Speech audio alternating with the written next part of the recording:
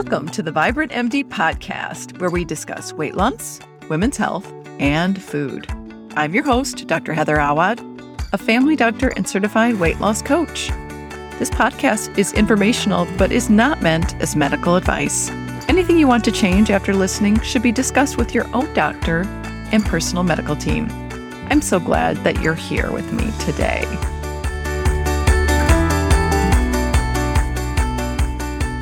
Hello, my vibrant friend. Welcome to the podcast today. I am thrilled to have with me another doctor and coach, Dr. Arpita Gupta DePalma from ThoughtWork MD. We are talking today about anger. I have multiple clients who express that when they feel angry, they eat their anger. And it's also a complex emotion that's worth talking about on its own. So welcome. Thank you. I appreciate you having me on your podcast. So what I know about you is you're a pediatrician and a wonderful coach, and also the host of the Doctors Living Deliberately podcast with Dr. Michael Hirsch, which is a terrific podcast that I listen to. But what else should we know about you? Oh gosh, there's so many things. It's so funny. I actually just turned 50 and I had my session with my coach. She gifted me a reflection session where it talked about, okay, let's talk about all your wins and then we'll talk about what you want to do next. And I was like, wow, you don't spend a lot of time celebrating the things you have accomplished. So, I think you got the big highlights. I'm a wife, I'm a mom, I'm a daughter, but I'm also a retired pediatrician now. I work primarily as a mindset coach with my company, ThoughtWork MD. And I'm also still overseeing my husband's medical practice, which kind of weaves into the story that I tell about how I kind of got to where I am today too. And I think that's kind of a lot of it in a nutshell, really quick nutshell of who I am and what I do. Thank you. I got to hear you present about anger in a workshop, which I really appreciated. So please tell your story, how you got into anger coaching. Yeah, well, I love talking about this because I think it's hard for people to really own up to it sometimes. There's a lot of fear around the stigma of what people will think when I admit to having issues with anger. And, it's kind of one of those things that, especially sometimes with women, we're not even supposed to be angry or being perceived incorrectly if we show up angry. And so for me, what was happening is just life, quite frankly. I went to med school residency, started my family with my husband, moved and started practicing. And my practice, I loved my life. I had an amazing setup where I was working part-time in my pediatric office. I was able to take care of the kids. My husband was in an academic position at the local institution here and then decided he wanted to start his own practice.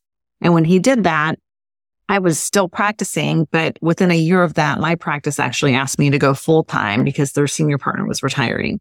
And I knew from the beginning, and even in residency, I remember thinking, I'm going to work 2 to 3 days a week because I want to be present and available for my kids and my family at home. And so when that request came, I knew immediately the answer was no. And so I tried to talk to them about other options of how we could make things work. And it just boiled down to finances for them. And so I stepped down, which was a hard decision for me because I, at that time, didn't really realize how much of I was tying my self-worth to practicing as a physician, right? And so I don't think we really reflect on that until something happens that makes us not be able to do that. So I started initially then looking for other part-time jobs, and I really couldn't find anything that fit what I wanted. So that translated into me trying to figure out how am I going to prove my worth, right? And the way I figured out how to do it is just by working in my husband's office as kind of like the director of operations, running the practice, making sure all the things were happening the way they should. And it was important for it to be perfect and just have the earned respect of the community because it was essentially a reflection on us is how I was perceiving it back then, at why everything had to be perfect. But that perfectionism there led to me working a lot, like going from 20 hours a week in peds to 60 to 80 hours a week in this office, doing something that I really did not enjoy, managing people and all the admin side of medicine. And it just really boiled down to me not recognizing I was making all of this mean? I had to work this hard to show that I had some worth, some value, bringing what I was bringing home to the family. And as you can imagine, working 68 hours a week, doing something you don't love, you start to build resentment, you start to build anger. And that's what was happening to me. And I didn't really recognize it, that that's what it was. I just knew that I was coming home, not a happy mom, taking it out on the kids, taking it out on people that I would have interactions with during the day, other vendors, just I wasn't my best self. And I really started to recognize it when my daughter was a junior, almost senior in high school, that I had a year left with her. And I was worried that I would not have a relationship with her once she left the house, because what she knew of mom was angry mom. Oh, not somebody she could talk to, not somebody she could count on. And that's when I started recognizing that I needed to make a change because it was impacting me in a way that I didn't like. So that's really powerful. I mean, I think a lot of us can, empathize with that feeling that our work is our worth and it's our identity. And it's so not. And it's so much more, right? It's so much more. And just even starting to recognize why we are making our value be equated by what we do and create in the world. And it has nothing to do with that. But that takes a lot of self-reflection to get to that point, to realize that, hey, I'm valuable and worthy 100% just as I am. And but with whatever I choose to do or not do, it has nothing to do with that. So that kind of gives a little bit of a background of what happened and where I got to a point where something has got to change. There's a lot of blaming, it's other people's fault, the employee's fault, it's the practice fault, it's my husband's fault that I can't practice anymore. I mean, when you start to look and analyze all the ways you're thinking about things and realizing that you're actually the one creating the angst, that's when you get a minute to say, hey, I don't know if I want to continue this way. So like in terms of thinking that way, is there a different way I can think about it? Right. Yeah. How did you find your way out? So I had my best friend from residency, Melissa Parsons. She is also a pediatrician and a physician coach now. And she had kind of dabbled in the coaching and had gotten really enmeshed in it years prior to me being exposed. And I thought she was crazy, quite frankly. I was like, what is she doing? Who needs a coach? Coaches are for people who don't have their acts together. And so I kind of really minimized it, didn't really put a lot of weight and time and attention into what she was doing until I hit my rock bottom in a sense where I was like, something has to change. And so I just called her and was telling her about the office. I was complaining about the office, that I'm so tired of my dependability being dependent on that of others. And with that, she coached me, and she's never really coached me before, but I think she could recognize also that I was at a point.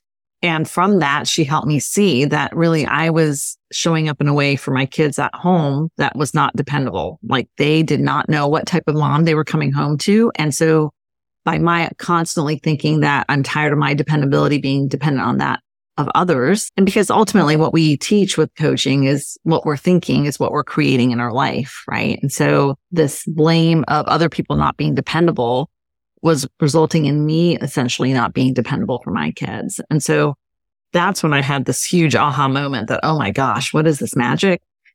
I really need to be more aware of how I'm showing up and how I'm thinking about things. And so that's when I started listening to podcasts and learning more about what this was all about. Great. Well, I'm glad you did. Well, thank you. So let me tell you about one of my clients, and we can't coach her or really take apart her story, but it has the flavor of a lot of my clients. She's a leader in the construction world of a global company. So she worked kind of both virtually and in person with multiple different teams around the world. And mostly this was a great experience for her. She felt like she was a mentor and a great leader and collaborative. And she had this one team that she never felt that way about, that they didn't follow her lead. They did not work together well. They did not gel. She was upset by things they were doing in the evening on their free time that she thought was not moral and this kind of thing. And so she was angry every time she worked with them. But then also as their leader, she felt like this was not acceptable because she was kind of angry at the whole thing. And it wasn't like one specific thing or another. And so because she felt like it wasn't socially acceptable, she would on breaks go and eat things to try to buffer away the feeling. But, there's a lot of people that have anger that they don't know what to do with. Yeah. Yeah. I mean, I can explain what I think might be going on. I mean, without speaking to her directly, it's a little bit, but in general, when we have emotions pop up for us, we can have positive emotions or negative emotions, right? And positive emotions generally make us feel good. Negative emotions, on the other hand, make us feel bad. You can't have one without the other. But what happens with negative emotions is that we a lot of times just don't want to feel them. And we will do anything we can in our power to not feel them. And so a lot of times people will, fall into this trap of resisting emotions where we just kind of push it away. We react to emotions where we act out on what's happening, or we avoid them. And that's what we call buffering in the coach world, where we do other behaviors that temporarily make us feel better, but ultimately we end up feeling worse at the end. So it sounds like what she's doing is, in order to avoid feeling the anger and processing through the anger emotion, she's choosing to buffer by eating instead. So she's choosing to eat as her way of temporarily making herself feel better to avoid feeling the emotion of anger. And it could be looked at that way. It could also be looked at that the way she reacts to her anger is she acts out with eating, which is a way of that's also not serving her. So it can kind of fall in either category for her. The point is that both of those ways, or whichever category we put it in, it's not really productive for her. It's not helping her process through that emotion so that she can come through it on the other side to be able to troubleshoot more effectively and just be her best self. And so when we talk about ways we can respond to emotions, it's react, resist, avoid, which are the negative ways, or we can also simply allow the emotion, which is where we allow the emotion to just be there in our bodies, be present with it, to really kind of tap in to notice where the emotion is showing up for us. And I coach primarily physicians. I coach all women professionals, but primarily physicians. And physicians are the worst at this because we don't know how to feel our feelings, right? Yeah, that too. Yes. I mean, we have been taught to not feel the emotions, just to kind of like push through any negative patient encounter or whatever we have and go on to the next thing with a smile on our face. And so it's become really ingrained in us, but I think a lot of people do this. It's become ingrained to not feel our emotions because we're afraid we're going to get stuck in them. We're afraid of how bad they're going to feel. And we're afraid that it's going to keep us from being able to do anything further. And what we don't realize is by not allowing the emotions to be present for us and not sitting through it, it's actually prolonging the suffering. It's making it last longer because inevitably it's going to come back up at some other time. And it's probably going to be much more intense, leading us to behave in a way that doesn't serve us well at all. So yeah. When we look at anger in particular, though, too, there's a lot of heat, right? It can feel righteous. It can feel powerful. It can feel like you're in control. But then later, people mostly experience that this was still a negative experience. How do you suggest people, deal with anger when they're noticing that they're so flushed and activated, and they're not sure what to do with it? Yeah, I think part of it is just first recognizing and giving yourself prompts that you have the awareness that this is happening and you want to make a change, right? Because that's huge. When we get into these patterns of anger reactions and responses, and we do it more and more and more, it becomes almost an automatic response for us because we know what it's going to feel like at the end. We know how it's going to turn out. Even though it may not be desirable, we're understanding that it's comfortable now. It's become routine and it feels better than any other negative emotion.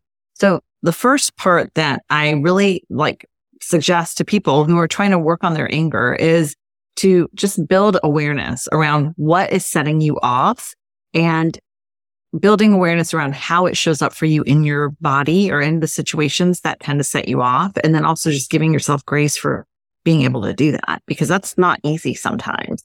So that's really the first step. I have a little mini protocol that I do a lot of talks on and I tell my clients about to help get them through it. And I'm happy to talk about that today. And that first step, like I said, is recognizing what activates you, what sets you off, what makes you frustrated or angry. And a lot of times you might just notice that your heart is starting to have palpitations. You might be noticing flushed in your neck and face or heat in your ears, tension in your shoulders. So just building awareness. That is it. That's what you want to do. And then I think we don't realize how repetitious our lives are, Yeah. So I love that you say that, like, think about the things that set you off, because when you stop and notice, it might be 5 of the same things every week, or Right. certain people or situations And like the example that you gave with your client, that's the construction worker or the lead in there.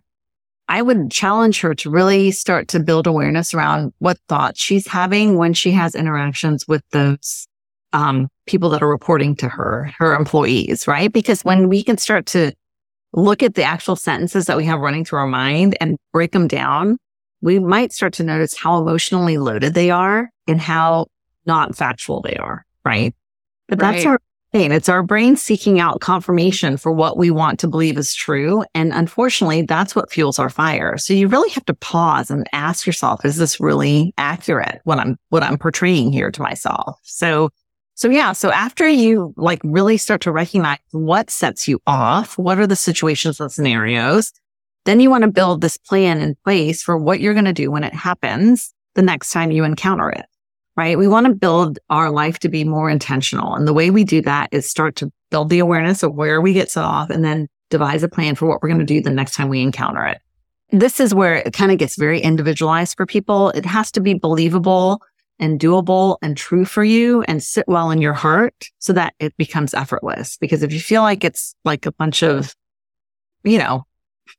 hoo-ha and it's not really going to work for you, it's not going to work for you. So customize this.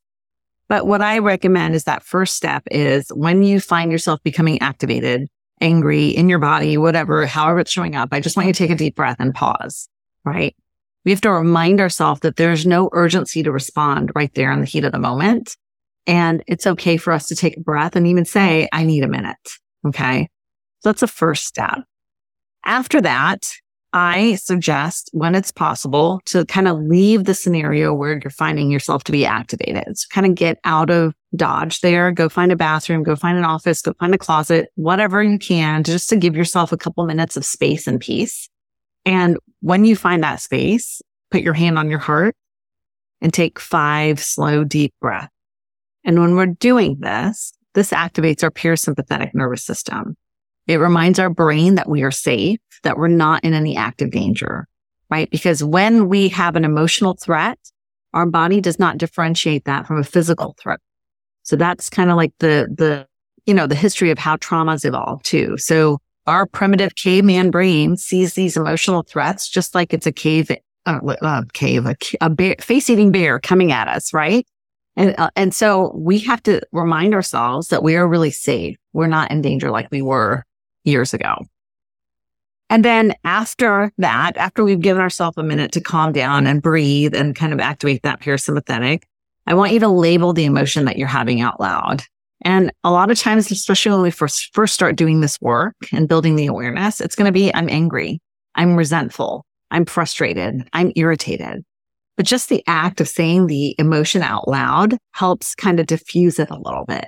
It helps you process it. It helps you kind of move through it. And that's what we're wanting to do here, right? So when you can not only label the emotion, acknowledge it and label it out loud, but also kind of identify where it's showing up for you in your body, you're able to kind of just sit with it for a minute. And it may not feel great, but as you sit with it, you're probably going to notice that it starts to dissipate and it starts to lessen and it's not as intense. And that is actually processing an emotion. It takes 90 seconds to 5 minutes to process an emotion. So if we can do this effectively and allow ourselves to just be there, embrace it like a labor pain, we come out of it so much more powerful, so much more effective at the end. Nice. And then after that, the last step is just figuring out in your mind, can I go back to this situation right now and handle it with intention, and show up as my best self? Or do I need to go back and say, hey, I would love to talk to you about this, but we're going to need to schedule another time because I need to do some research or pull in backup or whatever it is that you need to do. It is all okay. And one of the key things that I noticed for myself that activates my anger is any sense of urgency. So even when I'm in a situation and I sense that urgency, it kind of contributes to my anger. So noticing that we are the ones that are creating the urgency. There's no urgency to respond in these situations for the most part. We can kind of breathe and decide how we want to move forward. I love that. And a lot of that, like you said, does kind of translate to all emotions and processing all emotions. But I love that you talk about particularly feeling safe.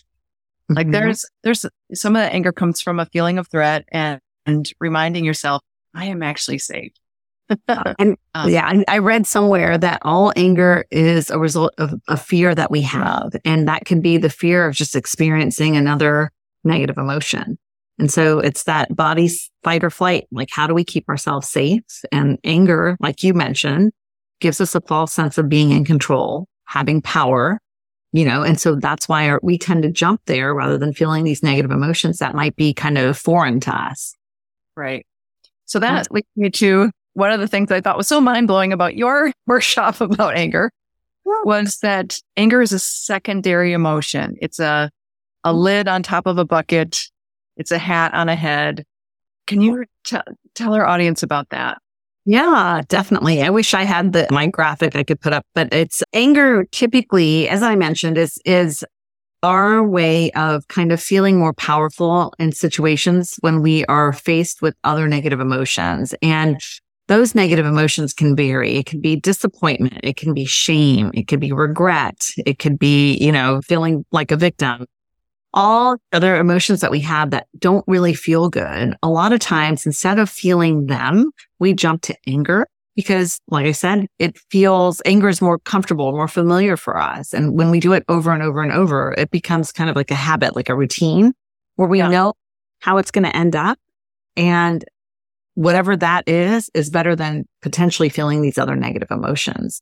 And so one of the examples I give is I remember when it's a kind of a sad one, but as a mom, we all have so much pride in our kids and we want them to do well. And a lot of times for me, before coaching, Tiger Mom, always wanted kids to do well and expected these kids to be able to bring home all the awards and acknowledgments, just like, my brother and I might have when we were in school.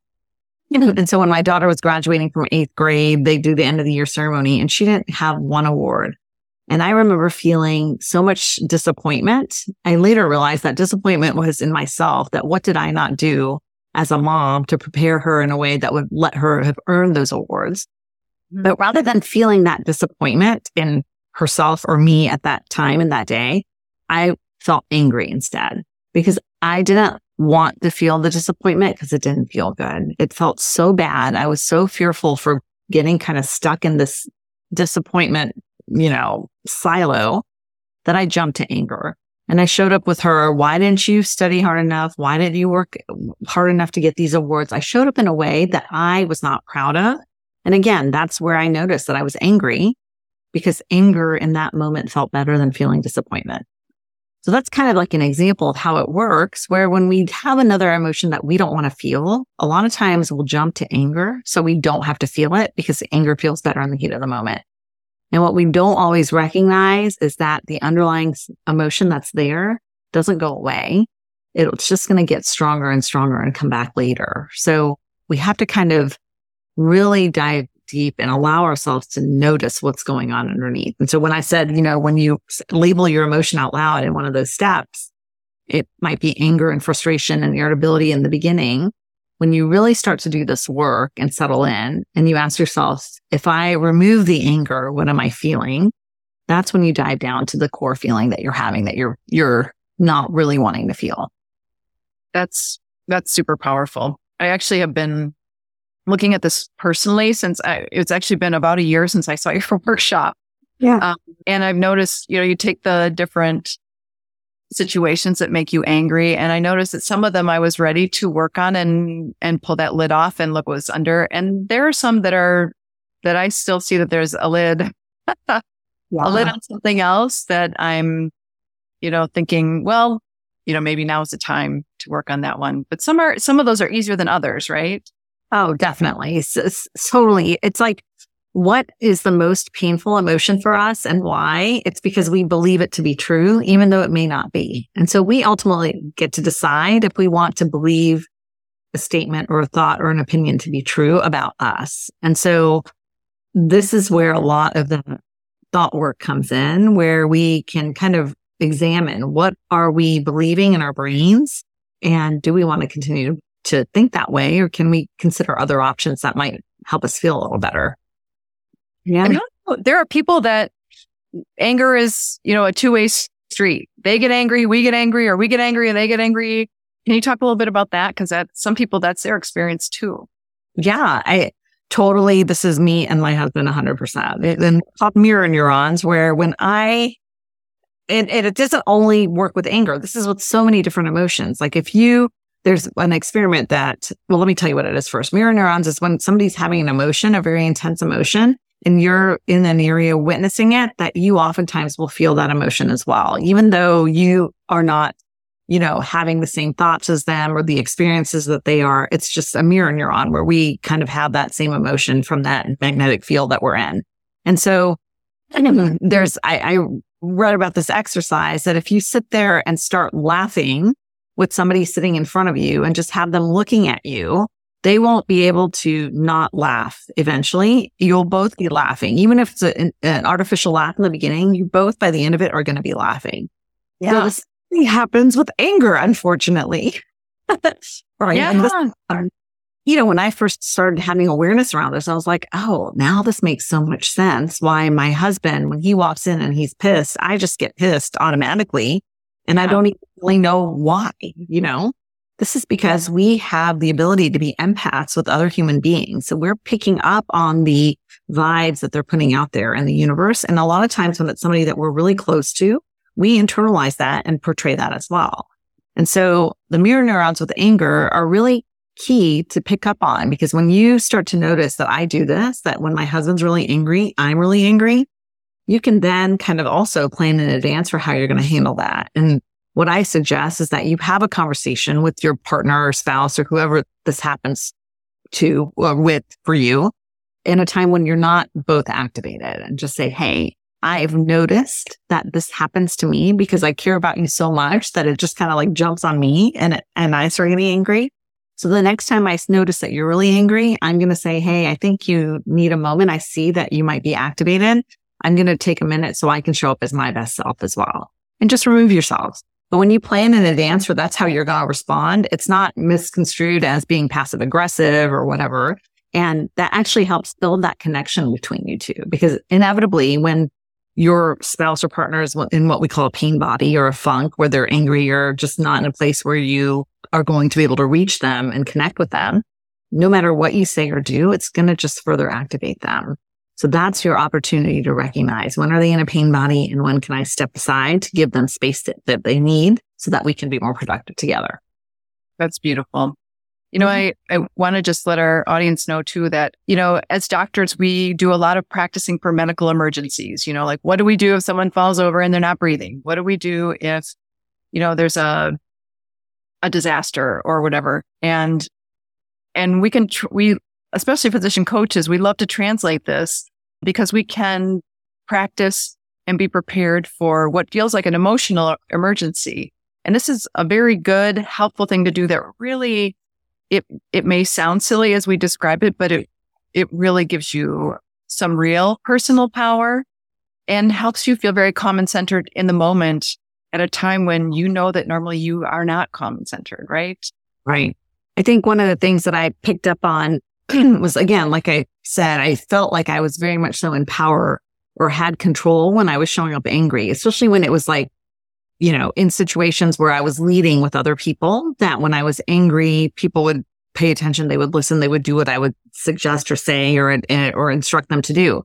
And in actuality, what I realized was happening is when I showed up angry, I was losing credibility. Like people did not believe that I really was capable of doing it because I was not able to be emotionally intelligent in those times, right? Because when emotion is high, intelligence is low. And that's how I was showing up. So part of the reward and the incentive for doing this work is starting to recognize how you are received when you start to make a change and when you start to shift, and how much more people are actually likely to pay attention and listen and take instruction when you're able to lead in a way with that poise. And so that's the work that this entails and involves, and anybody can do it. It just takes being intentional about it. Sure. Yeah, that's really nice. So so you talked about paying attention to what's going on at work when you're trying to lead. You talked about trying to catch the thoughts that people are thinking about people at work especially when you're leading and feeling angry toward them. How about if you have someone else that gets angry and you feel that anger, and is this the time that you excuse yourself and say, I really have to go to the bathroom? If you know, it totally depends on the situation, who it is and what the situation is. And I think there's different ways to handle different pockets of people in your life, right? I think, as a practice owner, we have employees, so we have staff that we're responsible for. And I had to really start to look at it from a different perspective when I was interacting with them, when things were not going the way I wanted them to go. And part of it was me also shifting as a leader and asking myself, when there was maybe a disagreement or we weren't seeing eye to eye, what is 10% of what they're saying that's right or correct, right? What's a different way to look at it rather than, no, you're not right, this isn't going to work? What is 10% of what they're saying accurate and how we can move forward with? And then another thought that I have that really has helped me with leading individuals, employees, other people who I'm not, emotionally connected to is, can I just believe in my heart that they're doing the best that they can with what they have, right? Because a lot of times we pull forward our experiences with past people, past employees, and it's almost like a micro trauma where we assume that the next person who we have in that position is going to behave the same way. And so we really have to be mindful that we're not carrying that forward and that we're giving everybody that chance that are they doing the best they can? And maybe the best that they can do is not exactly what we can do, but how is it a strength in the situation that we're in? I think with your kids and your family members, part of it is having that unconditional love. And yes, we have guidelines and rules and things that have to happen in the household to keep the household running and everybody doing their part. But can I say it in a way where I'm removing the emotion when things are not happening the way they should? And then can I show up with the unconditional love for them at all the other times? Because ultimately they're just also doing their best. I mean, that's, I think, super important. And I think one of the other areas is just other people, like dealing with difficult people or people that you don't mesh with, like toxic individuals, people in your friend circle who you may not be 100% meshing with. Again, part of me is getting to a point where I start to find myself saying that they are exactly who they are, and I can choose to love them for who they are without necessarily telling them that I do that, just so that I can feel better for my own sake, right? How can we get to a place where we're in peace with what we're feeling for other people, even though they may not be people that we want to spend a lot of time with, so it doesn't ruin our experience in the moment? And that's not easy to do always. I'm not saying it's cake, but we get to ultimately choose how we want to show up for our own sake. Very nice. I have a client who her family is growing older and they're starting to leave the nest. And then the adult children are starting to have their new life. And she really has done the work of going through each person, each of the 3 children, the mother-in-law, the husband. And because as things change, the relationships change, and to, go through a process, all these people that she cares a lot about, but are almost all rubbing up against her because her life is changing and new. And so it's, really rewarding, and she's been really thankful to do the work. Yeah, totally. I mean, it ultimately boils down to how do we want to feel at the end of the day? And we are the ones that control how that is by how we choose to think about things. And so, we can sit and stew about things that people do that bug us and, just not feel good about it. Or we can recognize when we might be a little bit inflammatory with how we're choosing to think about it. And ultimately, we're the only ones suffering from that. So, it's up to you. And it's not living. I'm not saying stick your head in the sand and not see things. When you have employees and children and things that you have to manage, it's okay to have your policies and rule books in place. But the key is removing the emotion from it then. Yeah. Well, thank you so much for bringing all this to the podcast today. It's a fascinating, complex topic. So I appreciate it. I love talking about it. It's definitely not the only thing I like to talk about because, as you can imagine, always talking about anger, you might be like, man, that person's angry. But never. It's one of my passions for sure. I do enjoy talking about it. Thanks. Well, you have an anger course. So tell us a little bit about that. Yeah. So I have created a course online. It's an online course only so that you can watch some video modules to learn about the different kind of components around anger and, different scenarios and situations where it comes up, how we can create a protocol for ourselves, other tools such as the heart math breathing, and, how trauma also kind of factors in our past traumas and how it might show up as anger. So that's an online course that I offer through my website if anybody wants to go to. And then I also do one-on-one coaching for women professionals and physicians who want to uplevel any area of their life, not just in anger. So that's been my joy and bringing me joy and what I'm passionate about. Great. Well, I will make sure that we have all of your contact information in the show notes. But if you want to say out loud to the people that are just listening where they can find you online. Sure. I am on Facebook and Instagram and LinkedIn. I think Facebook and Instagram is ThoughtWorkMD. Instagram is my name, Arpita DePalma. And then my website is www.thoughtworkmd.com. I also have a podcast that you mentioned. It's Doctors Living Deliberately that I do with my co-hosts. And we just focus on talking about all these different topics that we have faced as physicians, but really not even just physicians. It's just giving you nuggets of gold to how to uplevel your life in different ways. So, well, thank you again for being here today. Thank you for having me, Heather.